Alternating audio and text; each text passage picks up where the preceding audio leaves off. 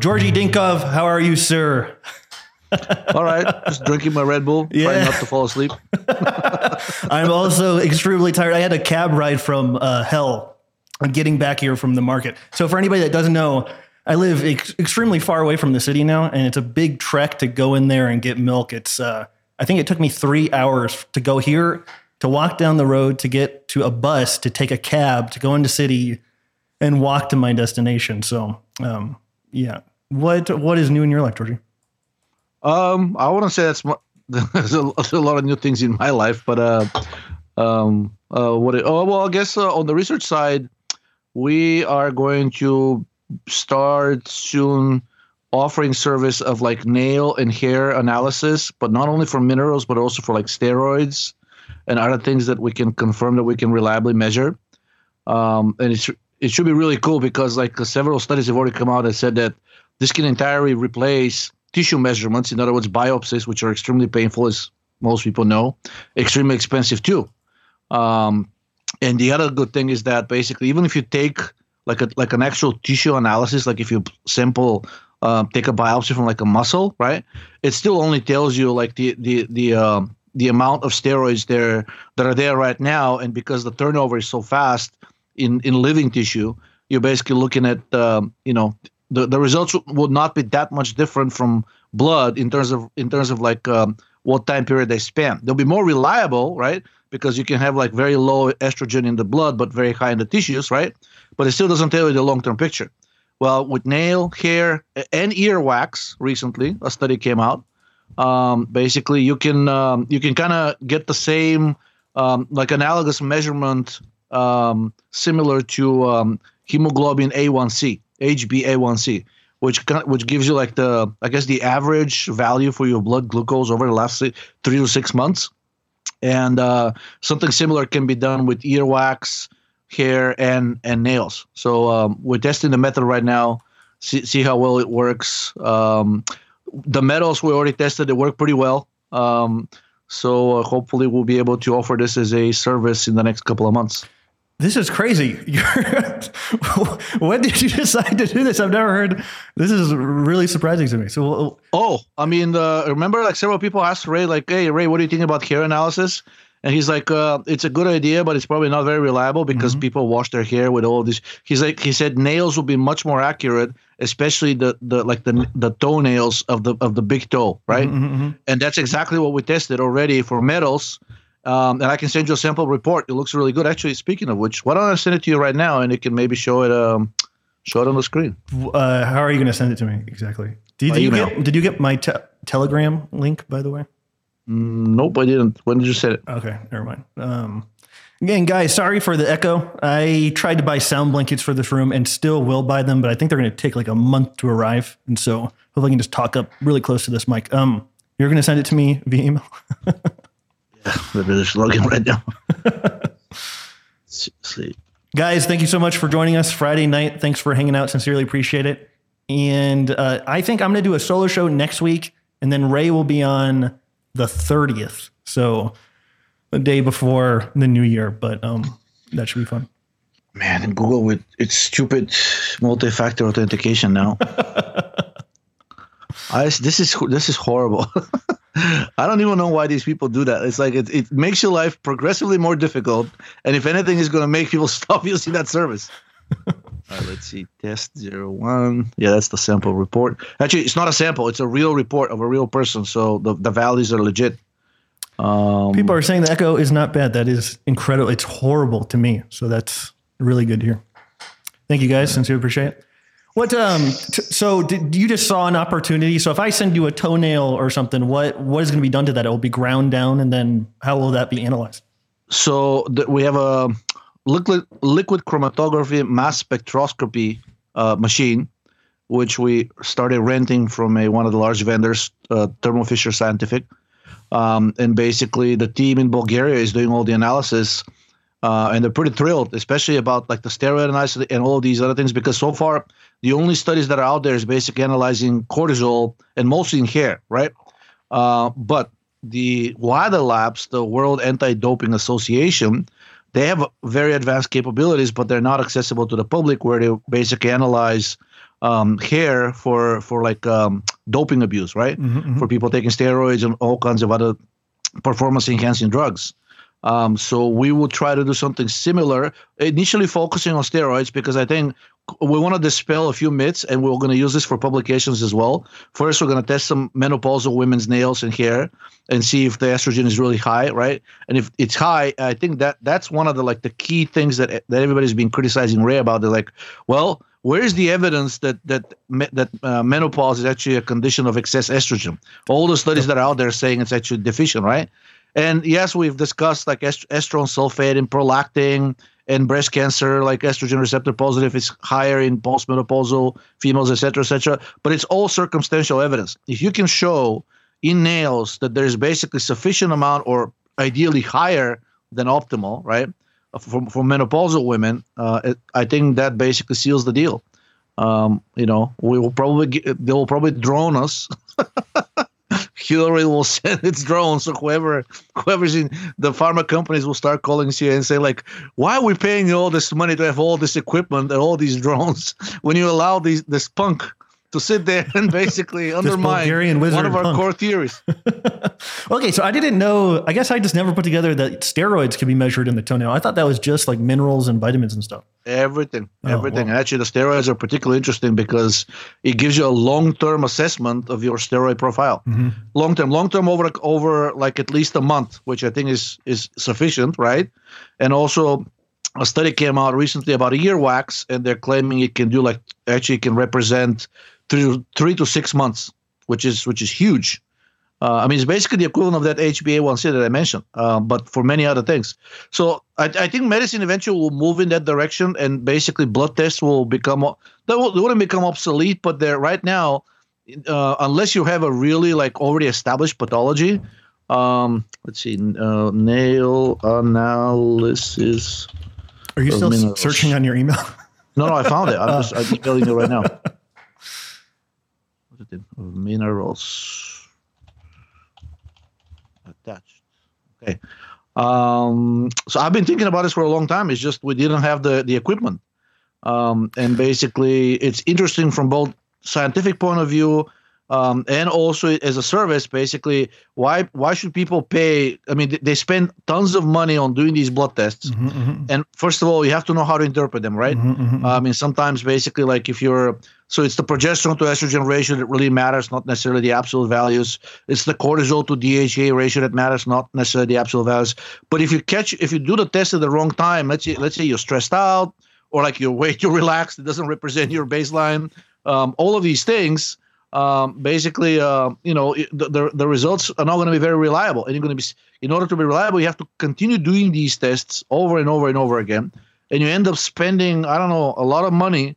And then you have to aggregate these tests, and you still have to interpret them.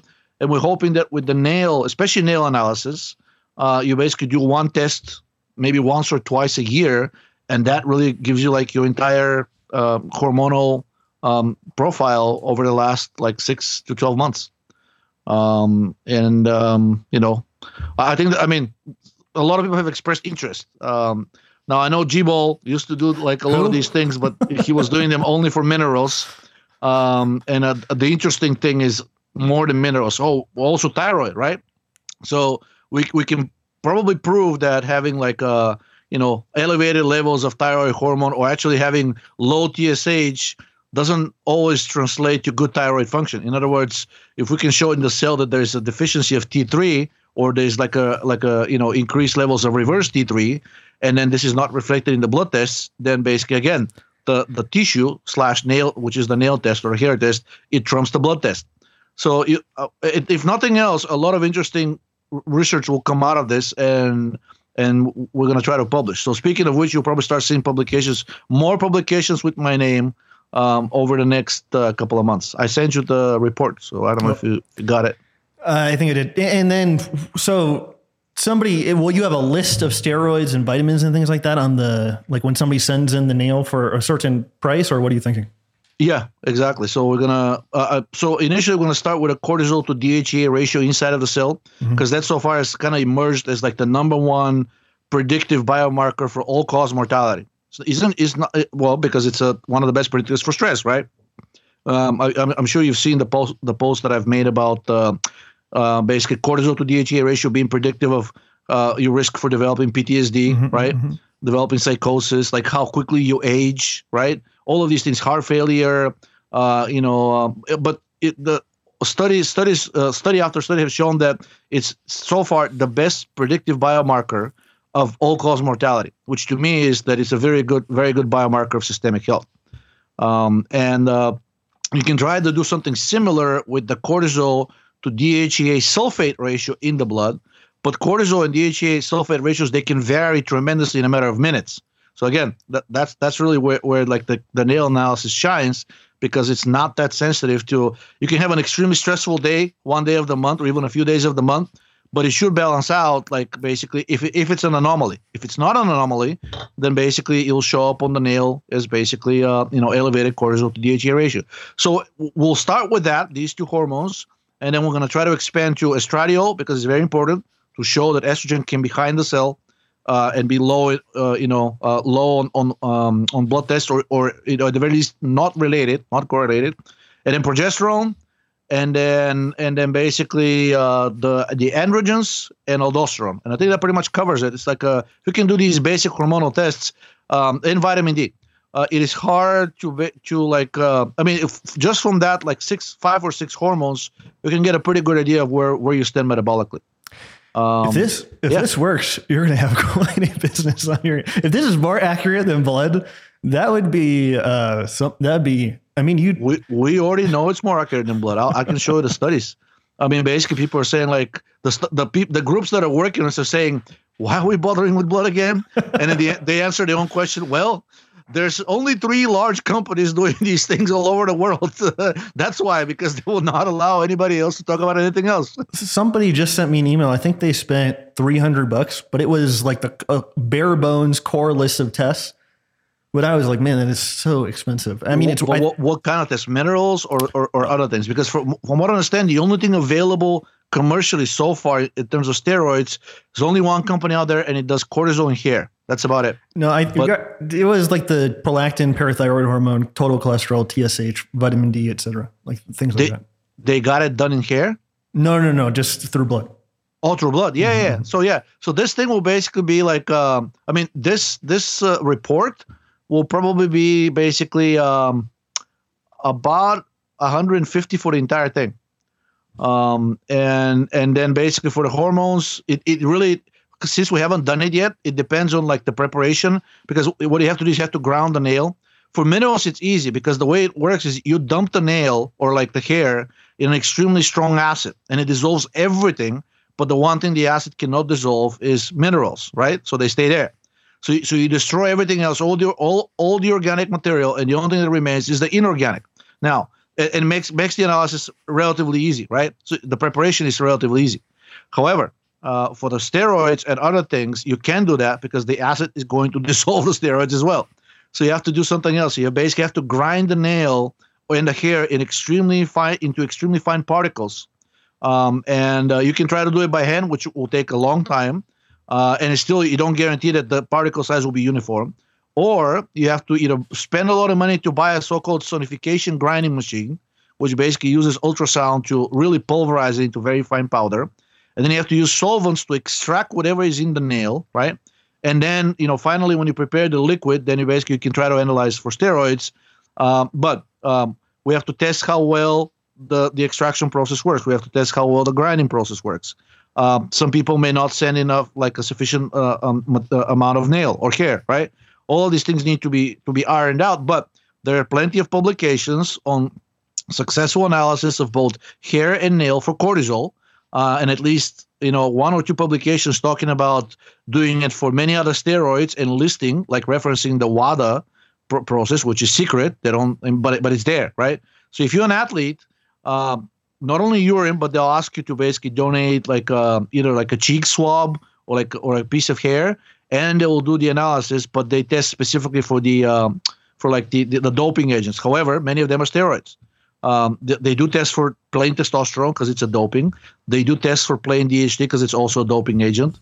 And they test for spironolactone, right? All of like many different things that are steroid in nature, they already have methods for those. So we know it's possible. The question is how easily can it be done by us and on a relatively, massive. Well, it's not a massive scale, but scalable. And then what is the name of this testing going to be precisely? I don't know. George's ultimate crystal ball. You always have these good names cooked up, and you haven't cooked up a name for the testing yet. Not yet. The crystal ball, the endocrine crystal ball. I don't know, something like that. We'll see. I haven't decided. I don't want to get my hopes up too high. We know the minerals work, but I want to see that the steroids work well, and then I'm going to start thinking about names. Fair enough. Okay, before we get into articles. You had the article on the forum, it was like fascism has come to the U.S. What do you want to mention about that before we move on? Well, it looks like the government of Austria is starting to back up a little bit from its initial promises. It did look initially because Austria and many European countries have these laws on the books that if you're charged with a fine and you refuse to pay it or even can't pay it, I don't know which one is worse. Instead of taking over your property, which is what will happen in the States, right? They'll come and repossess. In many European countries, they'll simply throw you in jail. They don't call it jail. It's kind of like a coercive confinement until you agree to pay your fine. But guess what? You're still in jail. And now they're saying this option, jailing people for not paying the fine, has been stricken down from the proposed law. So they will, the proposal right now is all the unvaxxed will pay up to 600 euros per infraction for a maximum of 6 such fines annually. But it hasn't been finalized yet. That is the current proposal. And if it basically, many people are commenting that for around 3,600 euros a year, you'll more or less be buying yourself a little bit of freedom. But it's not a freedom. You'll still be banned from all of the other public places that the vaccinated are allowed to go to. Now, the scary part, not so much the scary, but because we've expected it, they've already said, and the same thing has been happening in the United States, that they've already told the vaccinated that it looks like you guys will have to take the booster every 3 months. Otherwise, you'll be just as vaccinated as the fully unvaxxed. So we'll see how this plays out. I think many people up until, recently didn't realize that this is going to turn into this nightmare of, you have your freedoms, and then now you don't. Now you have them, now you don't. And you basically keep taking the jab for as long as indefinitely, for as long as you're alive. So we'll see how that goes. I mean, there's a storm brewing. The question is whether the elite is going to try to diffuse it by pretending to capitulating and doing something else, or by doubling down, just like they're doing in Australia. I mean, have you seen the news about maybe I should call them concentration camps in the northern territories, where they basically rounded people up, and there was news today of like a youngster, 2 youngsters escaping from one of the quarantine camps, and there was this panic. The northern territories is one of the most remote areas in the world. If you run around there, the only chance of infecting somebody is a kangaroo, or like a toxic, like a poisonous spider, or I don't know. There's a much bigger chance you're gonna die within like a few miles of the place where you escaped from than actually causing any viral harm to other people. Yeah, this YouTuber named Really Graceful, she did a good video on Howard Springs, and this girl went there, and people should just listen to her account because it's like crazy. She says, "You feel like you're in prison. You feel like you've done something wrong." And she couldn't leave her porch. And if she did, it would have been like 5,000 Australian dollars. It's literally, and also she didn't even test positive. She had been with somebody that did test positive. And then but throughout the whole process, she never tested positive via PCR test. It was literally ludicrous.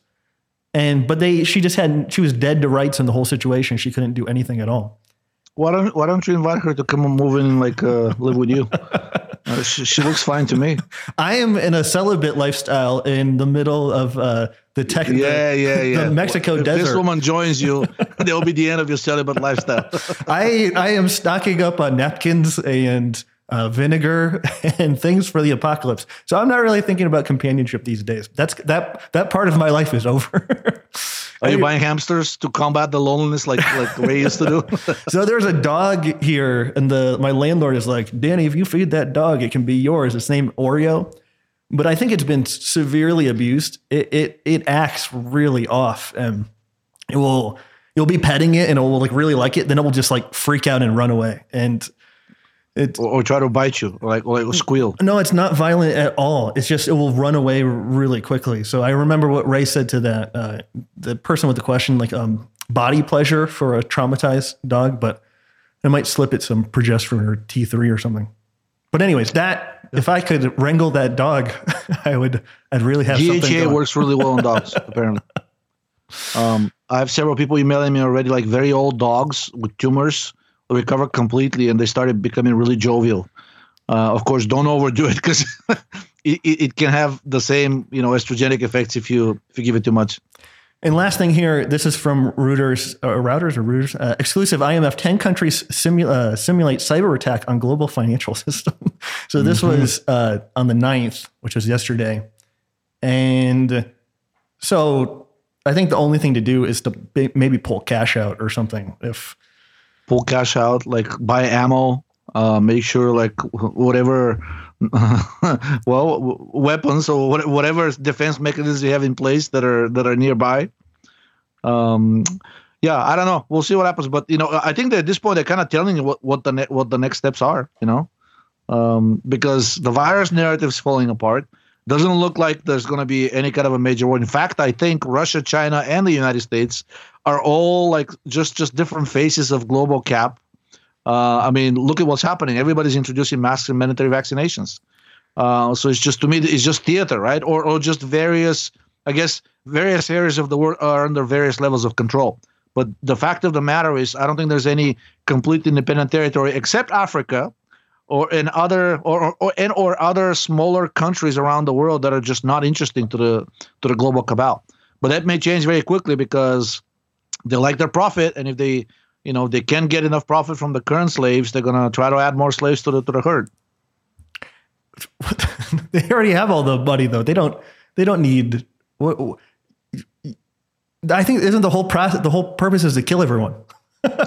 I think the whole purpose is to kill all the people that are being owed money, such as the pensioners and everybody else who is basically either a retiree or, in other words, a useless eater. Mm-hmm. Now, of course, according to them, most people are useless eaters, but I think they still need like a small cohort of maybe the current upper middle class about to become severely impoverished, because these people still maintain the illusion that they have a chance of breaking through the glass ceiling and joining the elites, which of course will never happen. The only thing that could happen potentially is, I don't know, in very, very, very extremely rare circumstances, they can reach the level of, I don't know, the founders of Robinhood, or maybe like Brin and Sergey Brin and Larry Page, or maybe even Bezos, right? But even that's how extremely unlikely that is. These people like literally one in a billion. So I think they still need some people, at least until their general AI comes into being, which they believe is going to be soon. I have seen no evidence that this is any closer than it was 100 years ago. And everybody else, I think the plan for everybody else is to go away. Because as it currently stands, once the baby boomers start retiring en masse, and since 2/3 of them don't have any retirement savings, it means they're going to be relying on Social Security almost exclusively, right? There's no way you can meet the obligations towards these people with the current budget and the current state of the economy. The only way to do it is if you continue printing money, but we've already seen that basically the elite doesn't want this to continue because it destroys I think they still care about the dollar, to be honest with you. What's his name? The Fed chairman, Jerome Powell. He basically said interest rates will rise, and he did not back down like he did the last couple of times. Now, of course, there's always a chance he's going to change his mind in the future, but it looks like the party of free money is largely over. Of course, only for the plebs. There will always be bailouts for the big banks and the big boys, and the girls. But for the plebs, I think like the party is over. I don't think there'll be any more steamy checks for individuals, or if there are any that are being distributed, it's going to be as part of a UBI, which will come with all of the terrible strings attached. Like you basically, I think the number one will be you'll have to be vaccinated. No vaccine, no UBI for you, and things like that. Yeah, they're talking about stakeholder capitalism. So you work for some cryptocurrency by doing good things. Have you read about that with the World Economic Forum? Yeah, basically they're saying that everybody will have a bigger stake in the game, or at least ostensibly, and then the crypto the central bank digital currencies are fundamental to this plan. But the thing is, who decides who issues and how much of that central bank digital currency? And it's not going to be the plebs. Yeah. So this whole thing of stakeholder, I think, comes down to you only get to choose which cause you get, you put your efforts towards. But I don't think you can bargain over like how much you get paid or basically like how long you work or things. I think these things will be set for you, which largely removes any kind of a choice, right? I mean, if I tell you like, okay, you can choose from 5 different concentration camps to go, Danny. Look at this massive choice that I've given you. Aren't you ecstatic? Of course, you own nothing, and you'll be happy, right? So I've given you all this choice. Why are you unhappy? So it's not different. There's no such thing as improved stakeholder capitalism. If there ever was, it was probably around the first half of the 20th century when basically the stock market still worked relatively unrigged. And people actually owned through shares with voting power in all of these companies. All of this is largely gone the way of the dodo at this point. Most of the stocks that you're buying these days, they're not only they're not Class A shares, so you can vote. They're also not Class B shares, which entitle you to share in the profit, usually, at least for the big companies like Google, Amazon, Microsoft, etc.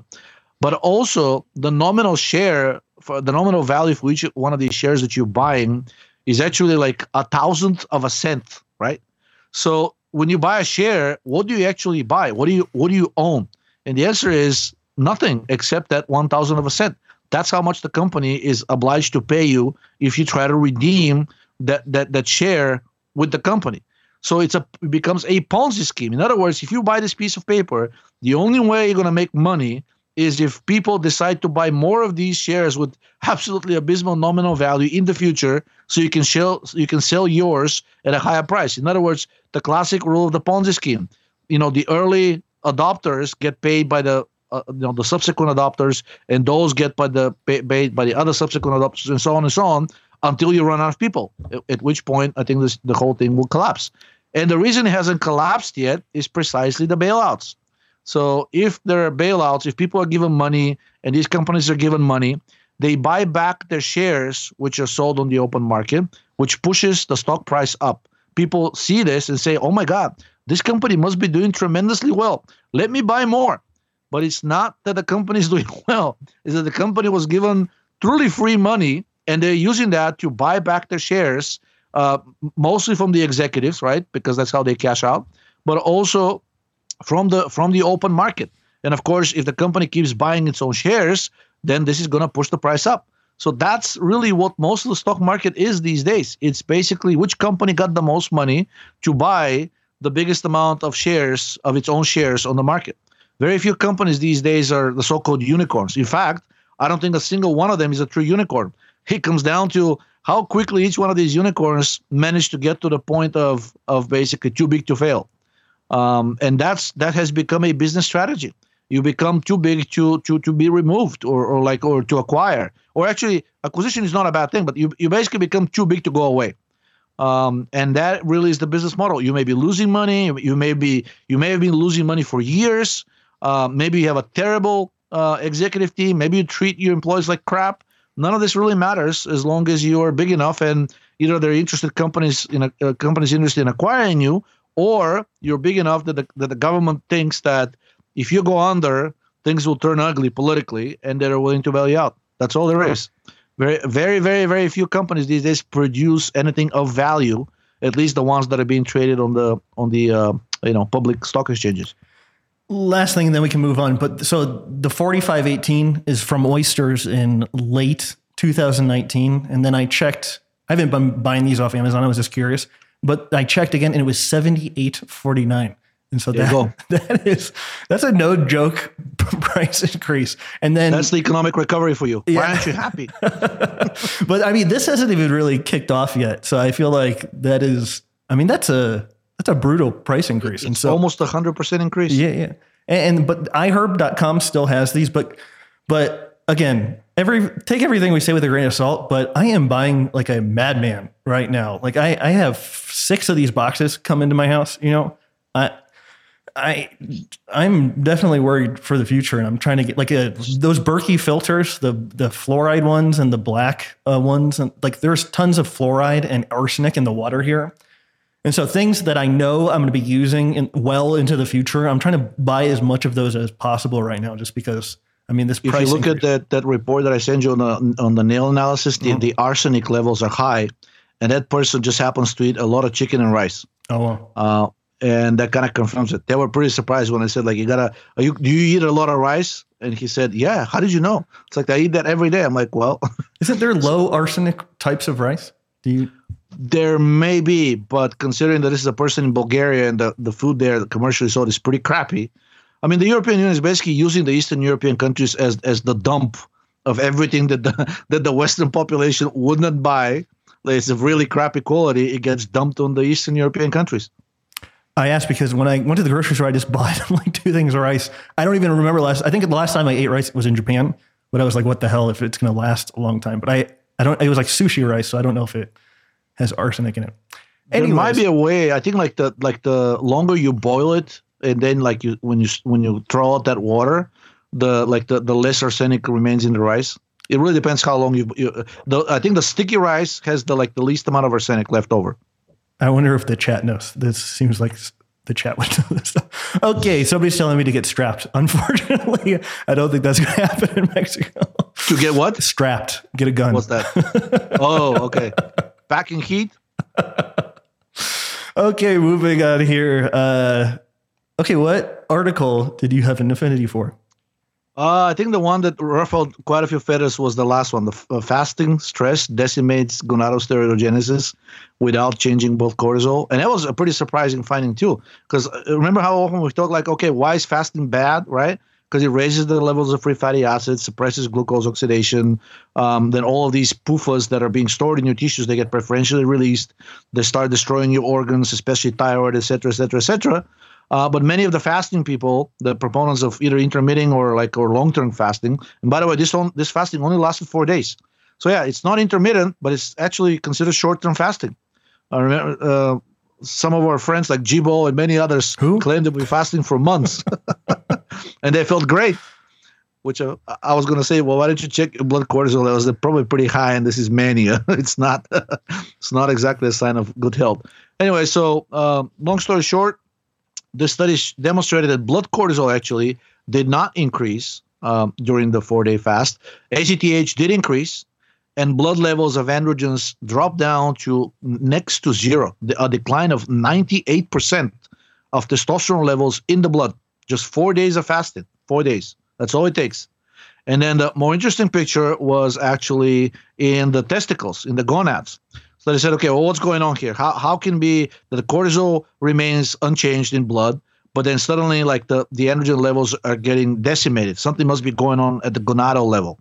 So they looked at the testicles, and basically the picture there was abysmal. So cortisol levels were through the roof inside of the tissues, inside of the actual gonads, right? And basically the levels of most of all the precursors except pregnenolone were also down the drain. And again, the androgens were down to about 5% of what the control levels were. In other words, a 95% reduction. So 98% reduction of androgens in the blood and a 95% reduction of androgens inside of the gonads. So clearly, when you fast, what happens is that even though there may not be that much of a change inside your blood, there's a tremendous change inside of the tissues, which kind of plays into what I'm saying, what I said initially, why I think the nail analysis of steroids will be come in very handy, because this can only be seen when you do tissue analysis. And basically, fasting, the authors say, is a form of severe stress, even if it only lasts for 4 days. And the body prioritizes, as we discussed many times. Basically, the androgens are considered a type of a luxury because they're used mostly for reproduction. And when you don't eat, the amount of energy you produce drops, and basically the body interprets this as a stress signal and upregulates the tissue levels of the stress hormones because it's preparing to start consuming those tissue levels. Oh, and by the way, the 4-day fasting caused atrophy of the actual testicles. They decreased their mass, probably because of the increased cortisol because they're made mostly of protein and fat. And just as we've discussed before, when cortisol rises, even though not in the blood, in the tissues, it starts to destroy that soft tissue. And then, these amino acids get dumped into the bloodstream, taken to the liver, and get converted to glucose.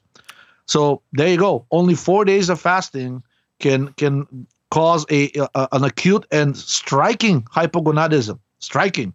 You're basically getting full decline of your most important androgens. And they investigated some of the mechanisms through which this happens.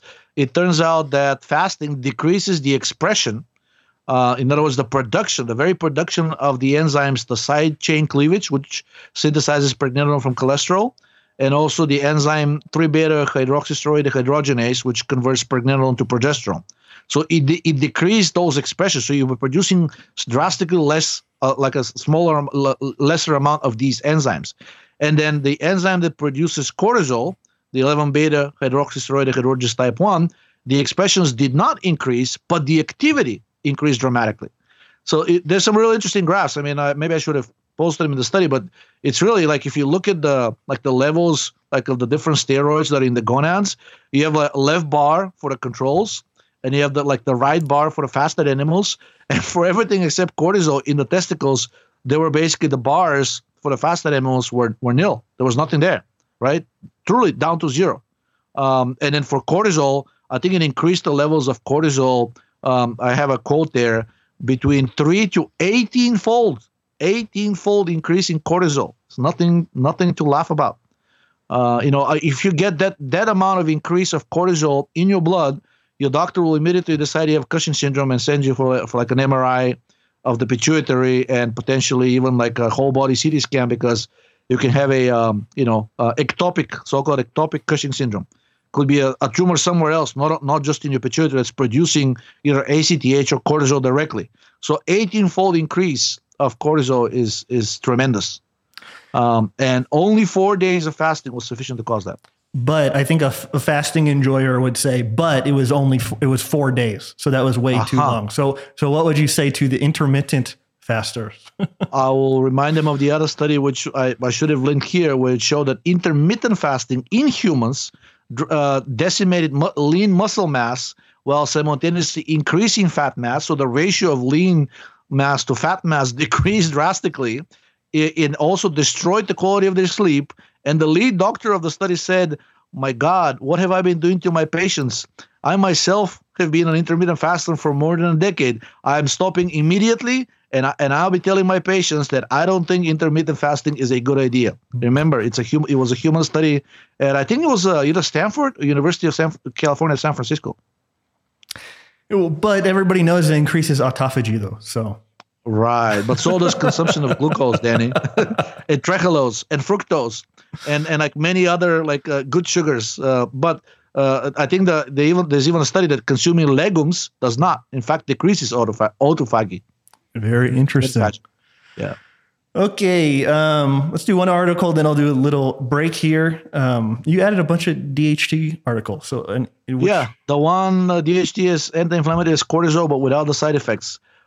Even though it applied specifically to gastric inflammation, I think it was a really good and important article because it demonstrates if you go to a doctor and he or she thinks you have some kind of an inflammatory problem, chances are you'll be prescribed corticoid steroids. Mm-hmm. There's just no way around. There's no alternative, as they'll tell you. There's nothing else that acts as quickly and as profoundly as an inflammation blocker as the cortisol, right? As the glucocorticoids. And of course, they're going to try to downplay all of its known risks, such as, it's going to destroy your bones, it's going to destroy your muscles, it may make you insulin resistant, it'll destroy your sleep, right? It'll destroy your cognition, your mood, because it can cause depression pretty reliably and pretty quickly. All of these things may not even get mentioned, but if they do, it'll be more in passing. Like you're like, don't worry about it. It's just a short course of corticosteroids, right?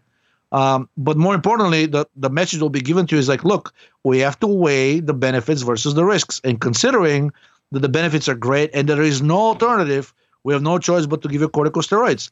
Now, if you try to talk about pregnenolone, progesterone, DHEA, you may get physically assaulted by a doctor. At the very least, he or she will laugh.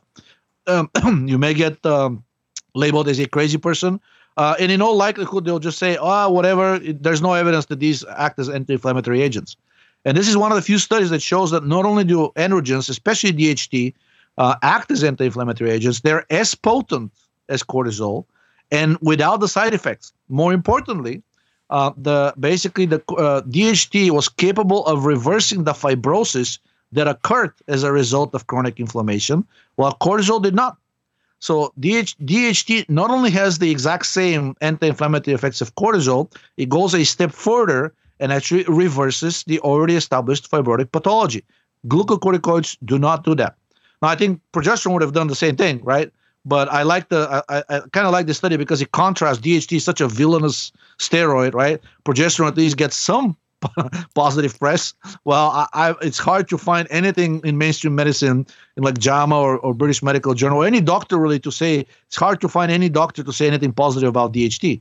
And this study does. And it says that androgens should be considered as an alternative to glucocorticoids, especially in males. So the only problem with DHT would be, of course, like in females, it's going to lead to virilizing side effects such as, the voice will become deeper, body hair, et cetera, et cetera.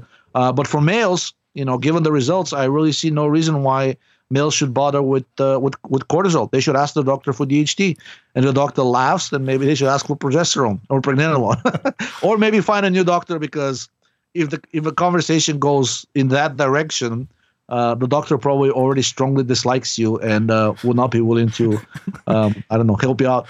I think that's 99.9% doctors would not give somebody DHT. But okay, what about, you said progesterone is another kind of... pregnenolone is another one. There's several articles show that pregnenolone directly actually decreases the expression of the TLR receptors, and they're key enablers of inflammation, especially due to endotoxin, right? Also, pregnenolone is now tested. There's a human clinical trial for oral pregnenolone as treatment for low back pain, which the clinical trial itself said it's likely due to endotoxin, or at least activation of TLR4 receptor. So after all of these years saying that, low back pain is idiopathic, it is of unknown cause, suddenly even mainstream medicine quietly, of course, without much fanfare, says, I think endotoxin is involved, so let's try pregnenolone. And of course, the claims continue. Pregnenolone is an inactive steroid precursor. It has no known role other than being a precursor to the other steroids. Well, guess what? It can do a lot more than that. Just like Pfizer. Pfizer is selling, I think it has at least 2 different SSRI drugs on the market. It's highly serotonergic, right? And then they, quote unquote, treat depression. Of course, they don't do any of that, right? But they cause a lot of fibrotic side effects. And not behind the scenes, but without much advertisement and fanfare, Pfizer is also now running clinical trials with a serotonin antagonist. Guess why? To give you this to reverse the side effects that the other drugs caused. So this is really how duplicitous and hypocritical medicine has become. They will gaslight you for as long as possible, and when you finally, basically, they cannot avoid the hard conversation anymore, and they have to admit something. They'll say, "Well, why? What's the big deal? We also have the antidote. Yeah, we poisoned you. We also have the antidote, and of course, there's no alternative. Where else? Where are you gonna go to? This suspicious, seedy-looking Georgi guy, so he can sell you some like steroid wares. This Bulgarian wizard that created the bioenergetic. Don't be schmuck. Stay with the pros. We're gonna poison you and then cure you. I mean, of course, it's gonna cost you a lot of money, but at least you'll be a nice, controlled environment. And if you die, we're gonna write up that you died from COVID-19, and we're gonna get even more money from you."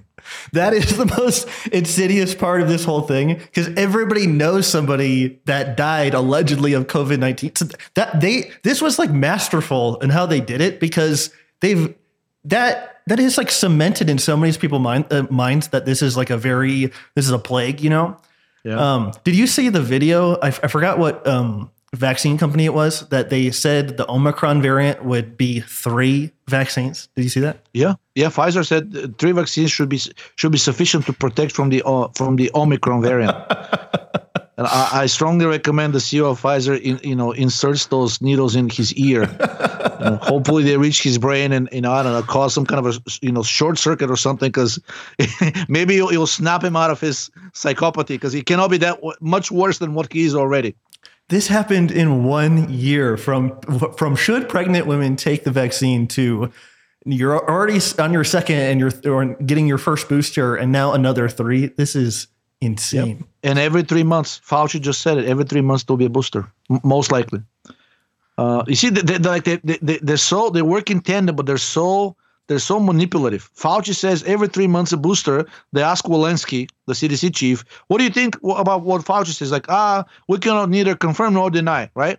And then like a few weeks down the road, she'll be the one spitting that story, and they'll ask Fauci, and he'll play the good cop. You're like, not so fast. Maybe it won't happen. Of course it will happen. It's already planned. It's already like decided that it will happen. It's just a matter of like how they can run it through the wheels and not get like some kind of an activist court. Remember the Bush presidency?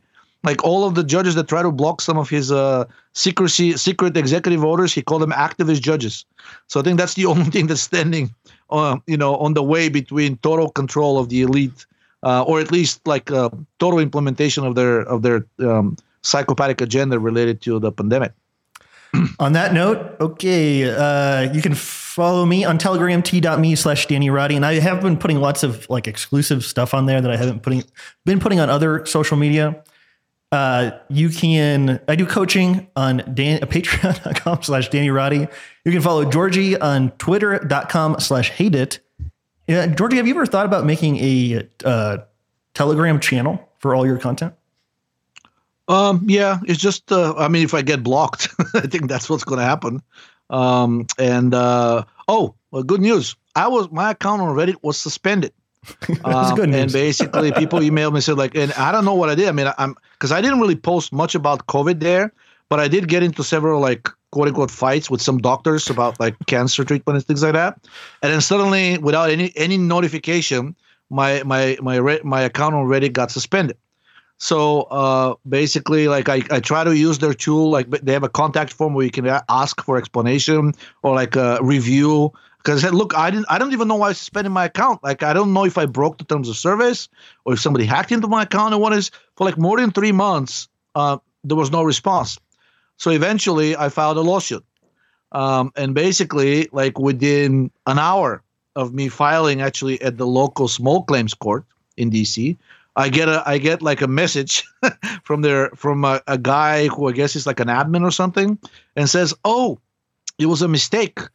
Your account at Reddit did not have an email attached to it, and during one of our like routine reviews, we basically disable all accounts that don't have an email attached to it." So I responded, How did it not have an email attached to it when I was getting notifications since 2005 when I signed up for that? Yeah, how could you even set up a Reddit account without an email? Exactly, without an email. And I was getting notification for every comment, upvote, downvote, anything that was happening, despite my attempts to actually disable you idiots notifying me excessively and spamming me, but I was getting them to my email account.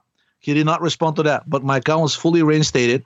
And we agreed that I would drop the claim in the small claims court. So, yeah, if they wanted to, they could have probably outsued me, outlawyered me. But it looks like even Reddit doesn't like being sued. So, small claims court, you don't need a lawyer. Just go and file a complaint. And if you have a legitimate case, they actually usually know on the spot. And from what I understood from the lady clerk that was there, I was not the only one filing these lawsuits against Reddit and other social media companies. Apparently, people are wising it up and doing this on a much more massive scale than I thought. So there's power in numbers. We're not completely powerless. We are almost completely powerless. And then do you want to talk about Quinone, which I purchased 6 of at full price, and you and I are not affiliated in any way, shape, or form. Do you want to talk about this product that I have in my hand? I just decided to release it in olive oil at basically the same concentration, 2 milligrams per drop. It's organic olive oil. So it's extra virgin organic olive oil. So it's EVO with an extra O, to use Rachel Ray's term. Two reasons. Number one, everybody knows Ray has spoken against using MCT orally, or at least being extremely cautious about it, right? And two, one of the few other sources of vitamin K2, MK4 commercial sources is Thorne, and selling it in olive oil. And recently they announced that basically they will be fully enforcing all of their vaccine mandates, and they will fire anybody who refuses to vaccinate. And that caused a lot of consternation, and people started emailing me and saying like, dude, if you can come up with basically the same product, right? The same. Actually, ours has more because I think theirs is like a milligram per drop. 1,200 milligrams per bottle, which is like $70. So yours is 49 for 1,500. Yeah, exactly. So it's better. more. Yeah. And those are really were the two main reasons. And so far, by the way, it seems to sell better than the one in SFA esters and ethanol. The ones people who buy the SFA and ethanol version seem to prefer it topically, especially in the famous naval route. The ones who buy the olive oil version seem to prefer it orally, even though several people have reported it topically works fine. It doesn't irritate their skin. And if they basically they don't add vitamin E, because some of them asked, I said, don't mix the K and the vitamin E, but some of them mix it with like lanolin from sheep wool. Other people mixed it with like glycerine. Other people mixed it with alcohol, and they're all saying like, or even by itself, because it's olive oil, seems to absorb relatively well to the skin, and apparently very well when rubbed on the gums or kept under the tongue. Awesome. Thanks for doing that. You have it on my skin right now, but I'll probably give it a week or two before sometimes it takes me a second to notice something. Okay. So is there anything else that we have to talk about before we move on? Well, I mean, like studies and other like. Let's come back around to that. So let's talk about a few more of these articles. Pick whichever one you like. You want to talk about the oral allopregnanolone coming soon to a pharmacy near you. So Pete's idea of using steroids and actually really almost any other molecule and mixing it with long chain fatty acids and or vitamin E in order to avoid the first pass metabolism and basically go through the lymphatic system. It seems that now Big Pharma is all over that method. And they're calling it cutting edge. They've patented, I don't know, they may be infringing on Pete's patents, but I think Pete's patents may have expired already because they only last for about 15 years. And I think he filed his in the 90s. Anyways, long story short, a few months ago, actually last year, FDA approved an oral testosterone product. The trade name is Jatenzo. It's really a testosterone ester, testosterone undecanoate. Basically testosterone with 11 carbon long chain fatty acid, a saturated one, present in coconut oil, by the way. And then basically this thing is when you ingest it with or without fat, because of that fatty acid attached to the steroid, it steers it more towards the lymphatic system, and this way it avoids the first pass metabolism. And now you have an oral testosterone product on the market. And this company basically is now saying, oh, look, there is an allopregnanolone treatment for depression called Zulresso, right? But guess what? It's by injection, and it tends to cause excessive sedation. So why can't we copy the Jatenzo people and come up with an allopregnanolone oral allopregnanolone version? And what it is, the exact same thing that Pete has been describing for several decades. They don't use vitamin E, but they still use long-chain fatty acids, triglycerides, and they literally mix the allopregnanolone. They don't even dissolve it. And they call this like a cutting-edge patented technology, just mixing the steroid with those, probably olive oil. I would have actually peanut oil. I think that I saw some comments on the forum that basically their glyph, their cutting-edge glyph technology consists of nothing more than mixing peanut oil and the steroid in a gelatin capsule. And they just announced the results from a preclinical trial with humans demonstrating, if you click on one of those links, you'll see some nice graphs that basically when people ingest that, but they don't talk about doses, compared to ingesting just the pure allopregnanolone, they're basically getting like the amount in the blood. Just click on the other link. The amount in the blood rises. Let's see. No, actually, the first one. This one should have the graphs, unless they remove them. Can you scroll down? There we go. So it achieves up to 75 times higher concentrations than consuming just the pure allopregnanolone.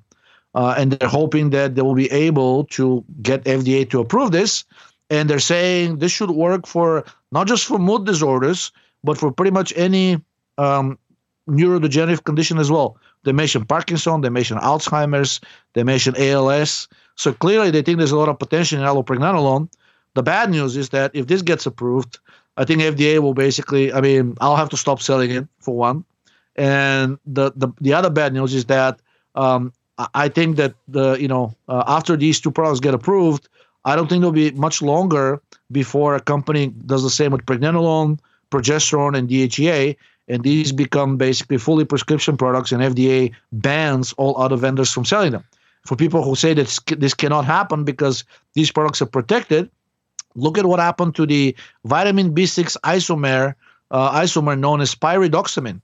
FDA, it's a naturally occurring isomer of vitamin B6, and basically FDA, after a company did a clinical trial with pyridoxamine and demonstrated that it can fix or at least prevent chronic kidney disease, they petitioned the FDA, and FDA banned the over-the-counter sale of pyridoxamine in the United States. So they can do whatever they want. And I think, if anything, the last 2 years should have convinced most of the listeners that the law is dead. Whatever remains is just some, glossy veneer. And I think the only reason the powers that be are still have not gone full on martial law is that they're concerned that there's sufficient numbers of an armed populace in the United States getting strapped, as the people were saying in the chat, and they fear large scale conflict before they've managed to get their assets out or whatever it is that they're trying to do these days. But if you look at all of many of the Fortune 500 CEOs, they've retired and they've left the country. I think Bill Gates is only sticking around because he wants that vaccine, man. He just wants to vaccinate everybody. But Eric Schmidt, gone. He went to Cyprus. Sergey Brin and Larry Page, retired, gone. I think they have their own private islands. Who else retired? Twitter CEO, Jack Dorsey, retired, or at least quit, right? And we have a wave of CEOs that are quitting. Some people are saying that's because of the Ghislaine, what's her name? Ghislaine Maxwell trial. Yeah, Ghislaine Maxwell trial. Now she's going to expose a lot of powerful people. I think she'll get suicided long before we get to that point. But it may have something to do, or more likely, all the people with sufficient amount of money, they see where this is going, and they're basically going to wait it out on their private island or a private, I don't know, some remote area, whatever bunkers they have, or their yachts. A deep underground military base. That's what they're going to do. Yeah, military base, yeah. Did you see this paper? It says, by consequence, DHEA should be considered as a medication, not simply as a dietary supplement, and should therefore not be freely accessible to the public as it is now. But this whole paper was saying how it increased a person's well-being. And then the author was like, it should not be available. Yeah, DHEA works. What's the FDA thinking of allowing? By the way, there's a law which makes it legal explicitly, but that law does not prevent the FDA from declaring it a new drug.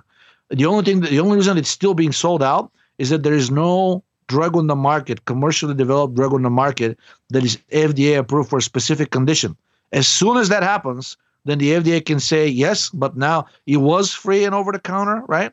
But now, because this company, and actually the company can explicitly petition the FDA and say, you have to ban it and pull it out of over the counter sales because it's interfering with our sales. That was the argument that company used, the one that was did a clinical trial with pyridoxamine. They called FDA and said, literally, yes, this is a naturally occurring vitamin. If you don't pull it out of the market, or if you don't ban its over-the-counter sales, all this work and all this money we threw into the clinical trial would have been in vain for us. Great benefit to the public, because now the public knows they can use vitamin B6 to prevent/treat kidney disease, but we're toast. And all these hundreds of millions of dollars that we threw at this, basically we'll have no way of recouping that. And FDA obliged.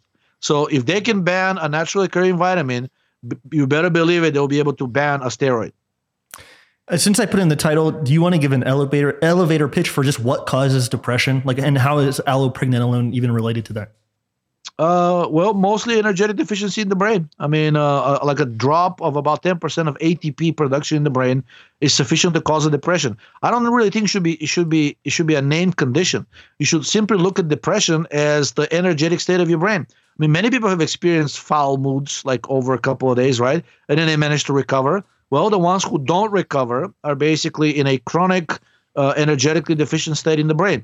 T3 is known to cure even like a really severe and treatment-resistant depression. Methylene blue, probably the best example, because it has no other mechanism of action known other than improving bioenergetic state. And 15 milligrams, actually 5 milligrams 3 times daily, were shown in a human study to cure highly treatment-resistant depression, severe depression, in just 2 weeks. And to me, that proves beyond any reasonable doubt that the original causes of depression are bioenergetic. Now, of course, there are many peripheral causes that lead to that state. You can have high serotonin, you can have high cortisol, you can have high estrogen, you can have low thyroid, right? You can have high inflammation. All of these things, each one of them tends to activate the others, right? And whether in concert or by themselves, which is very rare, they lead to this state of energetic deficiency. And conversely, anything you can do to reverse, to basically block one or more of these stress mediators, usually leads to the improvement of the symptomatology. Remember that study that I posted, that 80% of mentally ill people recover on their own if their life conditions improve without any treatment, without seeing a psychiatrist, without seeing a psychologist, and definitely without taking drugs. So I think it's pretty obvious that if you are depressed, then you're probably oppressed. That is your real problem. The depression is just a symptom. Great stuff. Thank you for that. Okay. So the oral pregnenolone, we did the DHT. What else do you think? I think the scoliosis, because that maybe like it gathered some comments on the forum. Actually, I think so far most compared to all the other studies, because it's a known condition in older people, but now we're seeing an explosion of scoliosis in young adults, and I'm talking actually even in teenagers. We're talking about in even children. But the biggest explosion in these cases has been, just as with the colon cancer and the lung cancer cases, which used to be mostly for people over 50. Now we're seeing increase. Actually, all of the recent increase in colon cancer and lung cancer cases is due entirely due to the increase of the rate of these diseases in the younger population, which is people in their 20s and early 30s. Same thing with scoliosis, and basically it's a really depending on how severe it is, it's basically a twisting of the spine. I mean, you can have it in the shape of the letter S, right? It can go like sideways. I mean, it can go in any of the axis. So you can have basically a person could be a hunchbacked and also with like twisted back. So you can have basically it's a 3-dimensionally twisted spine. And if you ask a doctor, they'll tell you they don't know what's causing. It's probably your bad posture. But if no doctor will ever tell you that hormones are involved. They'll say it's some kind of a structural thing, like a physical cause, such as you're sitting the wrong way on your chair, maybe you're not exercising enough, or like you're lifting weights the wrong way, or something else is going on. But it's definitely a physical cause, a material structural cause. A gross cause, so to speak, and hormones are not involved. Well, this study begs to disagree, and it demonstrates that overwhelmingly people with moderate to severe scoliosis have very low levels of androgens in the blood, both males and females. And specifically, they show that the administration of androgens only corrected the scoliosis in vitro, at least changed the health of the cells, only if the conversion to dihydrotestosterone was able to occur. In other words, administering testosterone and finasteride did not correct the condition. So it was specifically dihydrotestosterone that does something through the activation, I guess they're saying, of the androgen receptor, which the effect is, again, anti-inflammatory. If you look at that sentence, it says androgen might play a protective role in the development of AIS to inhibit IL-6 induced abnormal chondrocyte development. IL-6 is one of the major inflammatory biomarkers. In fact, there are many drugs on the market that specifically target only IL-6, and they're typically used for treatment of inflammatory / autoimmune conditions, especially ulcerative colitis, Crohn's disease, psoriatic arthritis, rheumatoid arthritis. IL-6 inhibitors are like the bomb currently in terms of like being popular as drugs. And DHT was able to correct this pathology to the point where the authors are saying that basically the decreased androgen levels in females are a problem. They should be monitored, and it is a problem because most doctors think that as long as a woman is pumped full of estrogen, progesterone, actually not even progesterone, progestine, like a synthetic progestin, everything is peachy. And a woman should not have high androgen levels. Well, this study begs to disagree. Apparently, bone health, the androgens are important for bone health in both males and females. And dihydrotestosterone, even though it has the reputation of a purely male hormone, just like estrogen has the reputation of a purely female hormone, it appears it has vital roles in females as well. And its levels should also be measured and monitored. Wasn't osteoporosis one of the conditions that Ray said if you needed a big push in a direction? I think he said then it would be a DHT might be something to focus on or something to supplement, preferably. Yeah, I mean, there's a study, of course, in mice or rats we discussed on one of the first podcasts we started doing where basically showed that when you give the rats, like they gave them DHEA, right? And then basically that cured their osteoporosis. They said, oh, that's because DHEA gets converted to estrogens, right? But then they gave the rats DHEA and an aromatase inhibitor, and it still worked, right? And then they gave the rats DHEA, but they also gave them finasteride, and it kind of worked, but not nearly as well. And they basically gave the rats DHEA and an androgen receptor antagonist, flutamide, and it fully blocked the effects. So it's the activation of the androgenic field, so to speak, because I don't like the word receptor. It's the activation of the entire androgenic cascade inside of the cell that it turns out to be vital for osteoporosis. And both men and women tend to suffer from it, women in higher numbers. So considering the fact that women tend to produce more estrogen during their childbearing years, I think estrogen's role should be investigated. Recently, they found out that despite the fact that aromatase inhibitors actually in some people, cause joint pain, they're actually highly protective against osteoporosis. So little by little, this fake house of cards is crumbling, but unfortunately, I think it's too slow, and people are already so far down the rabbit hole in terms of being brainwashed that look, if you can't have a normal conversation with a person on the street and you're not even allowed to show them counter evidence that there is no pandemic or at least been heavily exaggerated, if they're ready to go for your throat and slice you with a box cutter because you're not wearing a mask, then I think it's completely hopeless case to try to talk to them about steroids and what exactly is causing osteoporosis. Great stuff. Okay. Man, how long have we been streaming for? About an hour, 16. About an hour. Let's go 15 or so, or 15 or so more minutes. Okay. What are you thinking? Let's see. I think the cancer cells deprive immune cells of energy by devouring their mitochondria. That was kind of like a cool study. So apparently cancer cells can develop these proboscis almost like a trunk. And they use them to literally walk away from the primary site of tumor development. And that's how metastasis can happen, right? A cancer cell gets away and gets into the bloodstream and gets circulating around. And when it finds a hospitable place, in other words, another place that is energetically deranged, then it basically literally latches onto that organ or tissue with these trunks. They're almost like limbs. And it sits there and basically starts to divide and grow and form another tumor. And they found out that these tentacles, they call them in the article, are actually also acting literally like trunks. In other words, the cancer cell can use them to suck material through those trunks from another cell. And what they found out is that basically when cancer cells become energetically deficient and they're already in the invasive stage, they can puncture an immune cell with one of those trunks and literally suck the mitochondria out of the immune cell. So one, it gives energy to the cancer cell and allows it to reproduce. Two, it basically kills the immune cell. So I wonder, okay, so this sounds like like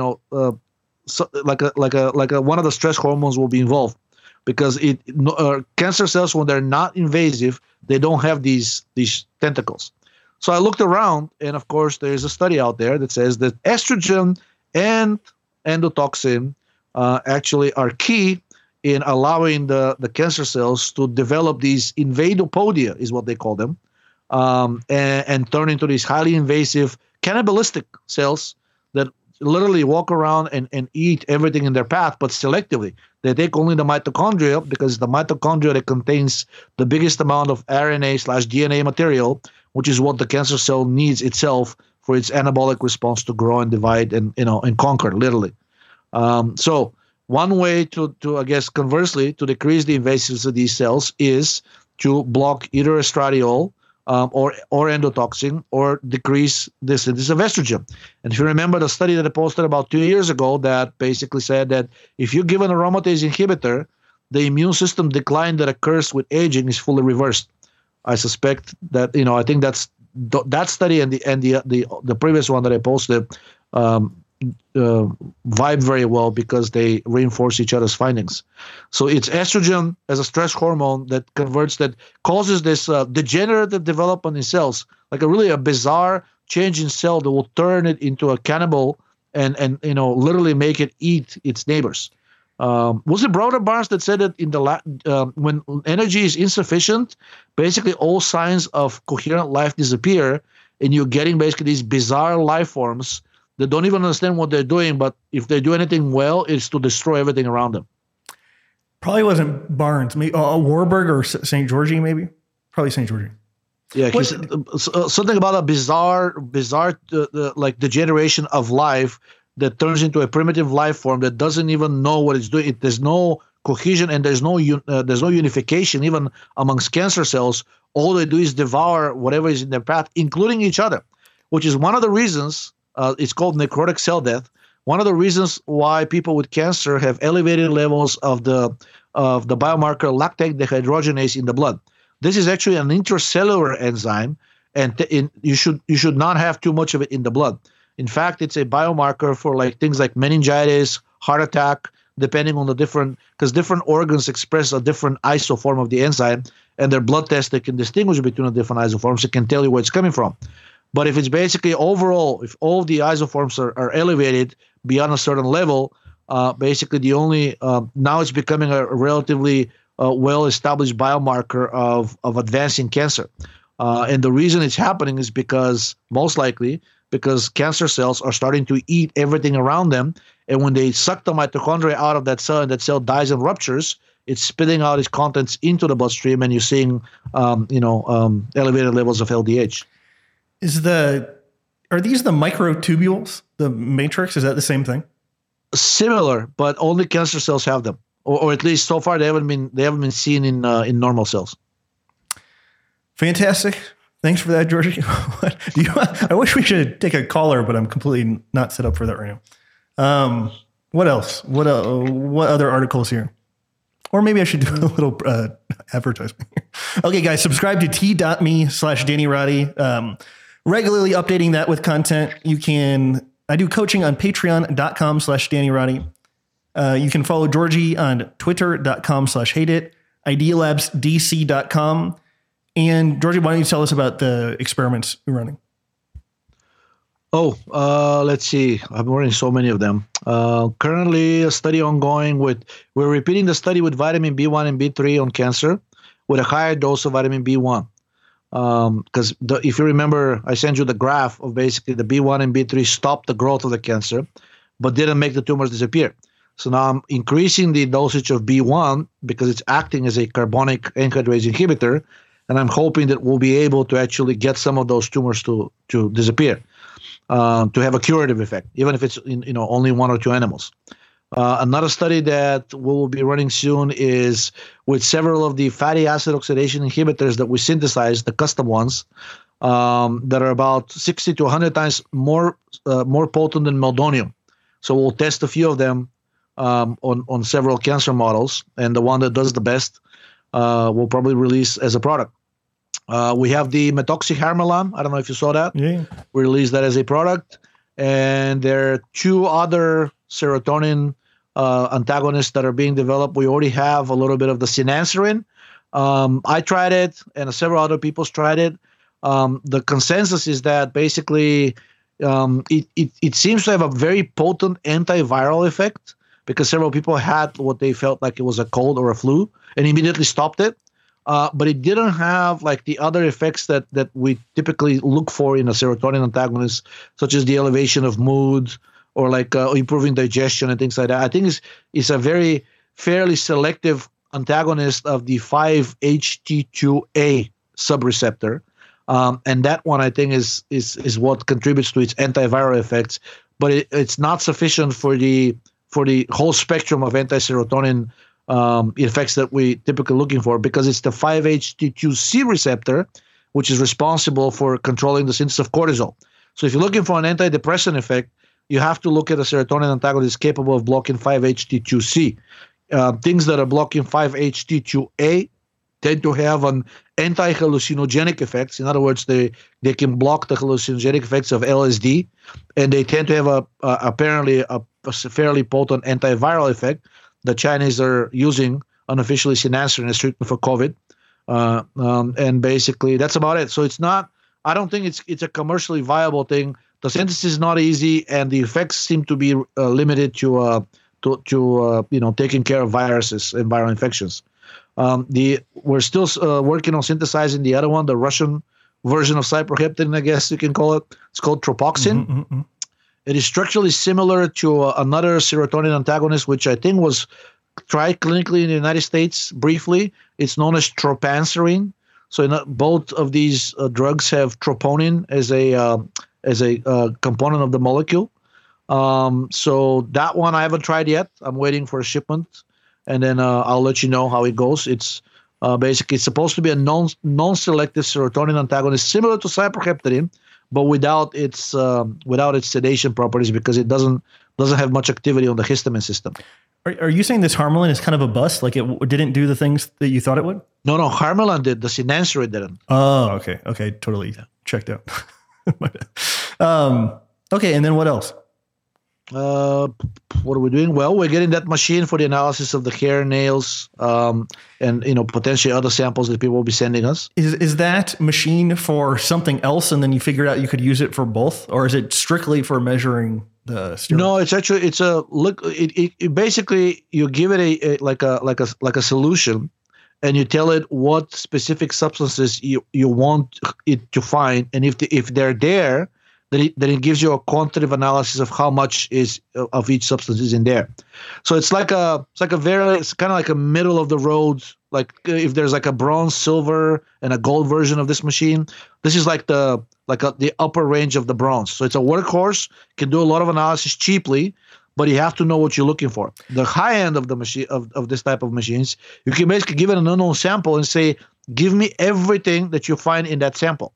So we'll see how this machine goes. We're renting it. If it works well, we may then rent the high-end version, which then we may be able to use for analysis such as, even this one. I can try to analyze some food samples that are being sold here. Let's say like some organic milk. Okay, does it contain silicon dioxide? Does it contain talc? Does it contain titanium dioxide? Because we know their molar mass, so we can look for those. But if you want to analyze a completely unknown sample, such as I'll give you pregnenolone, a pregnenolone powder, we'll dissolve it, right? And then that Ray has opined that there may be some estrogenic metabolites there, right? But we don't, there's so many different types of estrogens that are out there. We don't know exactly what we're looking for. We can say, okay, check for estradiol. I doubt it's going to be there. Mm-hmm. It's not a known byproduct of chemical synthesis. But there are other ones. There are some pregnanes are usually not estrogenic, right? But there may be some like androstanes that are similar to DHEA, like a 6-hydroxy DHEA. It's actually fairly estrogenic.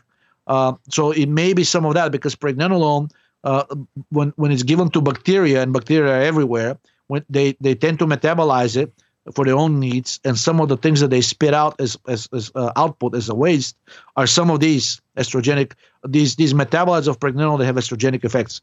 So if we're going to be looking for something like that, which is I think it will be it will be analysis that will be greatly beneficial to the entire community. That machine cannot do that. That machine can only look for things that you already know, that you suspect are there, or at least you know what they look like, and you can tell the machine the binary question: are they there? Yes or no? And if yes, tell me how much of each is in there. That's amazing. That's really incredible. Yeah. So the people that I work with are chemists. Mm-hmm. That's their thing. They love working with these machines, and so they synthesize things, right? But now that are basically like we're starting to interact more, they're getting very interested in the metabolic idea. We're going to start publishing studies, in vivo studies with several of these things on cancer. All of them kind of like designed by me, right? They're only there for they're for the credentials, but they're very interested and they're learning. And now other people are joining. They're biologists. We have 2 or 3 medical doctors that expressed interest in joining. So all of these, the different studies that we'll be doing, this machine can help. So we're gonna also try to do maybe some herbal extracts. Basically, there are a lot of things on the market that are being sold that are herbal extracts without any confirmation whether they even contain what they claim to contain.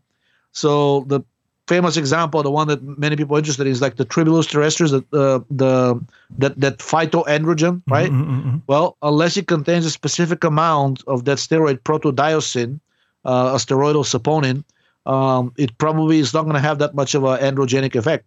So we're going to analyze some extracts and see if we can, maybe publish some of that.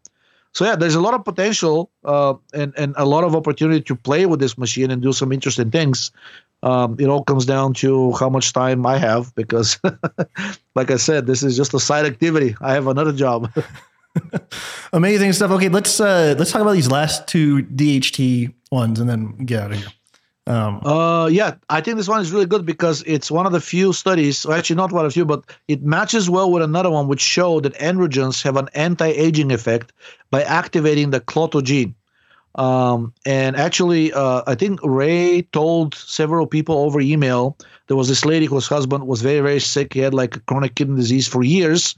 And basically Ray suggested that if she can get her hands on some DHT, it will help the husband, not only mentally, because I think the guy was severely depressed out of this, because of this chronic disease, but also because it will help recover the kidneys. And if you remember, we have a study that showed that DHT on its own helped, and aromatase inhibitor on its own also helped, but the combination of both cured the kidney disease, the kidney failure.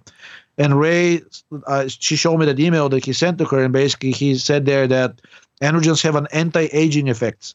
So it takes some time to sense that effect, but once you use an androgen for a little bit of, let's say, like a few weeks or a month, then the effects are very long-lasting. And unless you get back into like a hypoestrogenic state, these effects can last for years. So he was basically telling her, look, I think most of the issue is that his kidneys are like prematurely aged for his age. And one of the few things that I know to reverse that process is like an androgen. Kidneys are highly responsive to androgens. They express the androgen receptor, I think, more than almost any other tissue except the prostate and the penis in males. So they're probably the most androgenically sensitive organ in the body across both sexes. So this study demonstrates that DHT can actually stop the senescence of the insulin-producing beta cells in the pancreas. And it's known that with aging over time, the amount of insulin that people are able to produce declines. And basically they get into a situation of like almost like they call it old people diabetes. There are 3 types of diabetes. There's actually 4. But there's like the diabetes type 1 where the pancreas completely failed in young people. Then you have diabetes type 2 where you're producing insulin, but you're not reacting well to it. It's not enough, right? You're insulin resistant. And then there's the so-called old people diabetes, which this is what the study is kind of mimicking. Let me just turn on the light because it's suspicious. Guys, thank you so much. Sincerely appreciate you guys hanging out on Friday night. I'll be doing a Q&A next week, and then I think maybe there will be a week off, and then it will be Ray. I can't remember the schedule, but anyways, Ray will be back on the 30th. I'll do a Q&A next week, and then we sincerely appreciate you guys hanging out on Friday night with us. Continue, Georgi. So they demonstrated that DHT can fully stop that aging process of the pancreas, and it's one of the most sensitive organs. I mean, even a mild increase in the free fatty acids in the blood can wreak absolute havoc, and they've demonstrated you can actually make yourself diabetic temporarily by going for a long run. Like I remember that study that I posted on marathon runners basically having kidney disease, kidney failure for a few days after the run. Well, the same thing actually apparently happens for the pancreas as well. So you're insulin resistant and potentially even diabetic for a few days after running a full marathon. And it's the fatty acids that do this damage.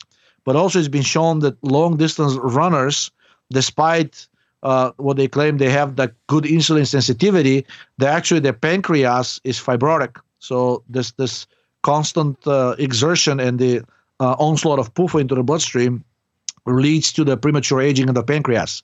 And this study showed that DHT can stop that. And the mechanism through which it worked was it's, again, anti-inflammatory and anti-fibrotic, which corroborates the other study that is just as anti-inflammatory as cortisol.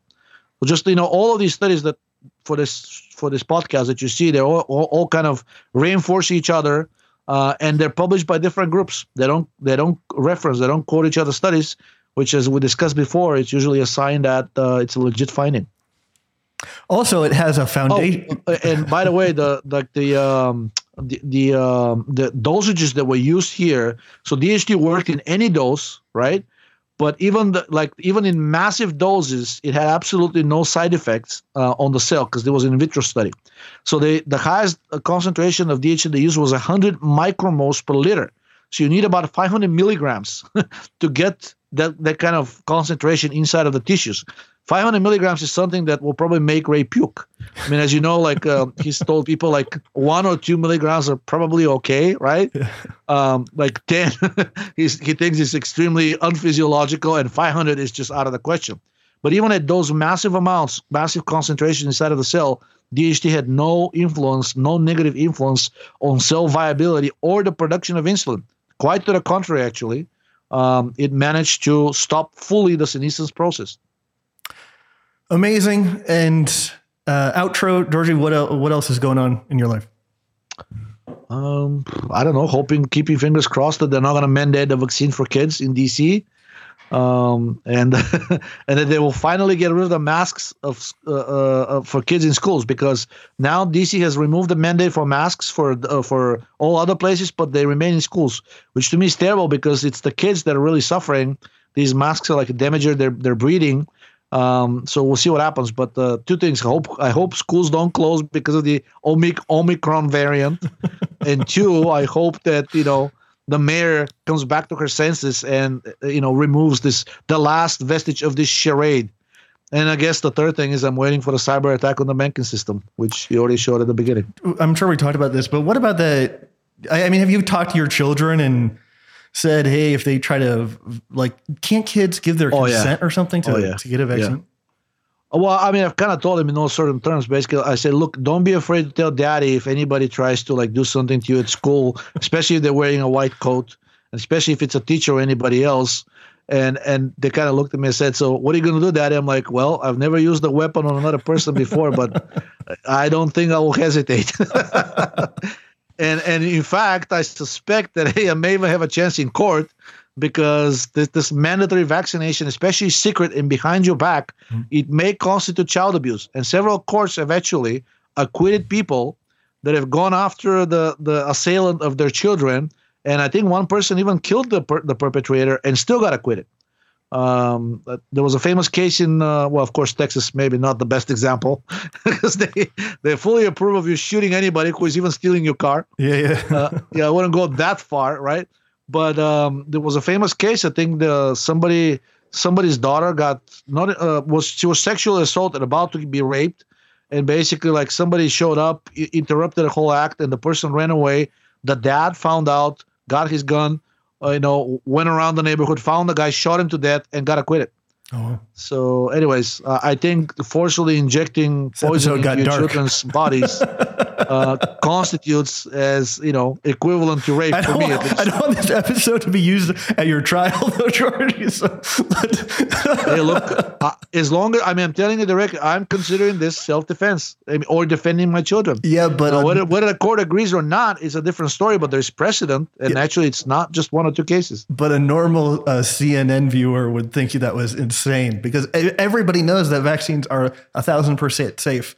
And no harm has ever. So why do they have to go around my back and inject my children forcefully and without my knowledge if they're so good for you? You know what? I never really thought about this was, you make supplements. You understand that process. The manufacturing of billions of vaccines, how did that happen so fast? Somebody was saying that they were ready. They already prepared. That they worked in the industry and that it was completely implausible that What was the time span from Project Warp Speed? Was that was less than a year for the synthesis of how it worked, and then to the production phase was just so ridiculous. The production was only 2 or 3 months, and God. They already had billions of doses ready. Billions.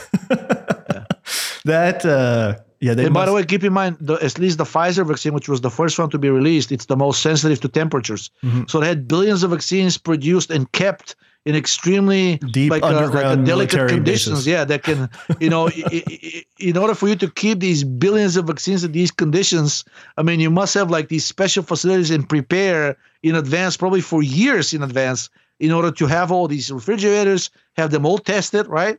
And make sure that they don't spoil, they don't like turn themselves off, and that a sufficient amount of the vaccine remains after a certain amount of time. All of these things must have been done before that.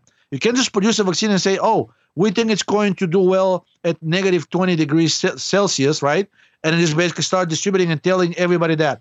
In order for you to do that, you must have done it probably at least 10 times in the lab, confirm that it actually works and remains viable, right? This takes years to do. I don't think they did it a few times and said, "No worry, yes, 20." And these specific temperatures, right? Why exactly 20? Is it 22? Like negative 22 degrees centigrade? It's not a random number. It was selected. It's obvious that it's being tried and tested, and God knows, how far in advance. So I think Operation Warp Speed was simply transferring the money to the vaccine companies and telling them you have the green light. I think the actual production, the design and the production of the vaccine happened long before that. 22 is probably some weird occult Freemason number that they had to put in there. Yeah, I guess they're all either obsessive compulsive or they're all going according to some kind of a numerology. Wasn't some of these secret texts, weren't they all like had these special fate in numbers, like specific numbers? It was very numerology based. It's like there's like a 8 is like an occult number. It's like a sacred number. 3, I think, is another one. They have these specific numbers that they go by in their daily lives. There are many, but I think there's several of them that are really key. I'm sure. I mean, I go to this website every month. It's not super highbrow advanced dissemination of this stuff, but they gather all the photos of people with one eye, and it's just like an incredible amount of celebrities and things like that. But yeah, they're all whacked out and weird. Remember Wayfair? The child traffic, that was selling furniture. Yeah. Guys, subscribe on these special code words, right? Subscribe on TV.me/Danny if the Generative Energy podcast gets nuked after this episode. But yeah, just obviously this is part of the whole thing, the weird occult stuff. Anyways, okay, is there anything else before we wrap it up here? I think that's pretty much it. He said Murado says 8 is Saturn, and obviously they have an obsession with Saturn. Yeah, I think because I keep seeing 8, and basically there's like a Section 8, and there's apparently like a government a black ops assassin squad. They call themselves Section 8. There's a movie called Basic with John Travolta and I think Kristen Nielsen. Watch it when you can. Basically, they talk about there's like a group of course, they were the good guys in the movie. They were fighting against the drug dealers, but they were drug dealers themselves. And they were they call themselves Section 8. So Section 8, there's like an urban legend that there's a deep state within the deep state, and they call themselves Section 8. Did we talk about this? I asked Ray, I was like, what is their obsession with Saturn? And then I was like, does it relate to the, so did you ever watch the Symbols of an Alien Sky documentary? Yeah, they said that basically Saturn kind of passed through, wreak havoc in the solar system, and Venus used to be part of Earth or something, long time ago, and Saturn crashed into the Earth and made the Venus and the Earth separate. Yeah, so this this graphic, the biggest part, let me just orient it here. The biggest part is Saturn, and Sun is in the back of Saturn. And then this red thing right here is Mars. And then I think, oh man, am I fucking this up? I think this was Venus. Mm-hmm. And then I'm screwing this up. Anyways, there's a different conformation of the Earth back then. And so that's why I was like, Ray, are they so obsessed with Saturn? Because they think they know some history that most people don't know. But if this documentary is right, they kind of nailed it. But anyways, that obsession with Saturn is really interesting to me. But how is this going to help them in the future? Like, are they expecting something similar to like Saturn is the controller, the Antichrist that's coming back to Earth, after a certain amount of time? We're going to have to pass those questions to the chat. I honestly don't know, but it would be, I'm trying to like think of how they initiate some weirdo celebrity that like craves power. And if they say something like, we can tell you the origins of the planet, and like there used to be Saturn used to be and block out the sun and things like that. That might be compelling or something like that to get them to do all their weird shit and stuff. But so how will they prove this to the actual celebrity? I mean, like, if I'm a hungry power person, I mean, you can just say just about anything, as long as I trust you. I mean, you can talk about aliens and like in unicorns, and I'll probably believe it. I don't know. That's a very good question. I'm sure people they can tell you a story about the origins of the solar system and how Saturn is like at the core of it. But what evidence is there? I mean, I guess we have to attend one of those initiation events and see what evidence they present. We'll have to do an eyes wide shut type of thing. Get in on that. That's right. Okay. On that note, guys, thank you so much for watching today. Sincerely appreciate it on a Friday night. So I'll be back next week, and then Georgi will join me again with Ray Pete on the 30th. And that will be the last show of the year. And this year has been really fantastic. I think we've done a lot of these shows this year. It's grown. Oh, you're talking about the shows? Because yeah, it's been fantastic, man. Oh, dude. The full-blown fascism all over the world. Oh, yeah. I was strictly speaking about the growth of the Generative Energy podcast. Not that this year has been fantastic, far from it. But I mean, it's poetic that the podcast grows in popularity as the disintegration of society. It's one of the few therapeutic things remaining probably that people can enjoy, because everything else coming through the TV. Have you actually, when was the last time you watched TV? I'm not saying this to sound cool. I really have It was a long time ago, basically. Yeah, I can't recall. I mean, but I challenge you, if you ever watch or if you ever get access to an American TV, or like actually not just American, any TV, in general. This is a total lie. My biggest secret that I never tell anybody is that I'm very into MMA. So I do watch all the commercials. I mean, not intentionally, I mute them, but so that I do watch TV. Yeah. Okay. I challenge you to find me anything outside of MMA that is like even remotely non-harmful for your psyche and for your cognition.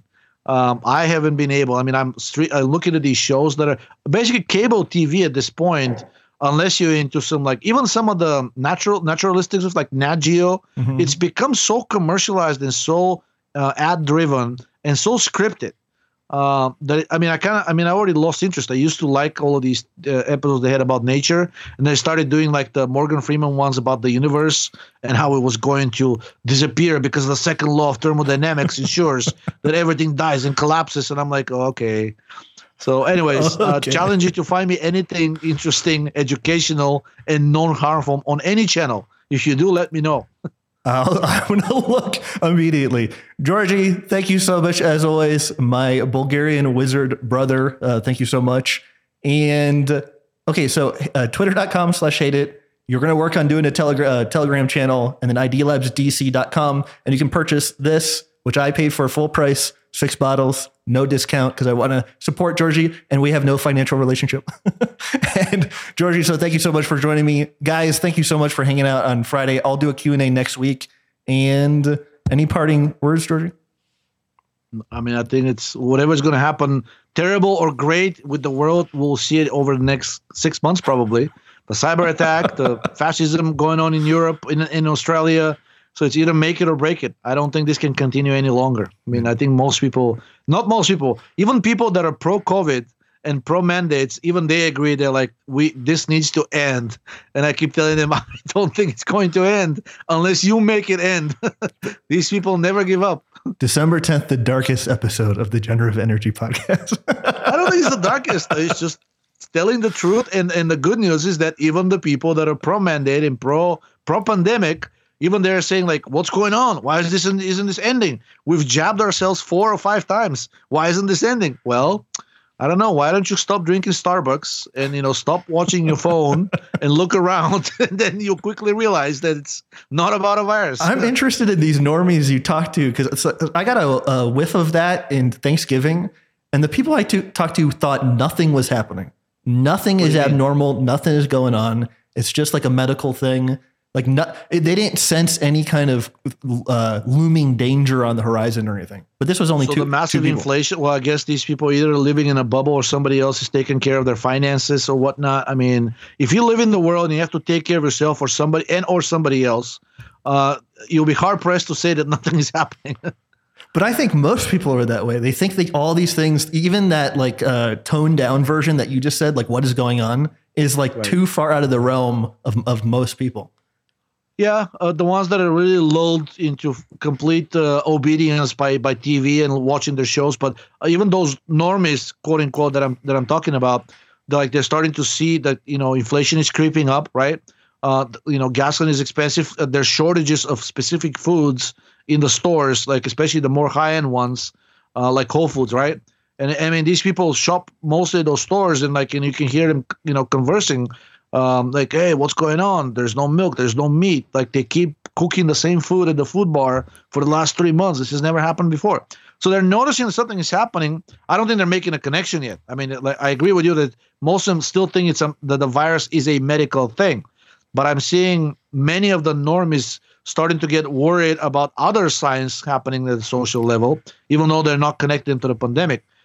It's hard. I mean, there's so many homeless now in DC that when you walk on the street after a certain time, certain hour, certain areas that used to be relatively safe, at least from attacks by homeless people.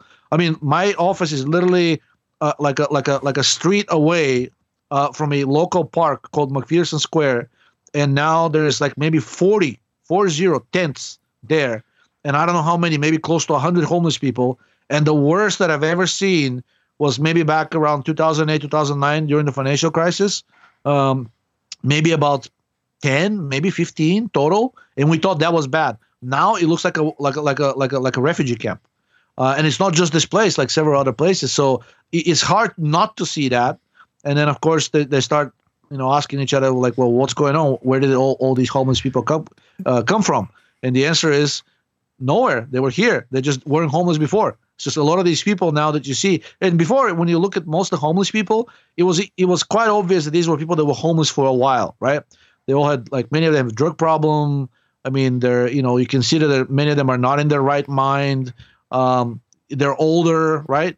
But now you're basically seeing people who look like former, like, white-collar workers who just fell on hard times, and now they're homeless too. So it's hard not to notice that. So the normies are getting anxious, and I think they want this to end, but they're still not connecting it to the pandemic. So maybe a cyber attack on their bank accounts, or maybe another food shortage or something like that. Maybe that will finally be the straw that breaks the camel's back. Yeah, that food shortage combined with inflation, like if people went psycho over toilet paper, think of what they're going to do with food or water. Expensive and also shortage, right? So it's not only like you're going to be paying more, but you can't even buy the stuff that you want.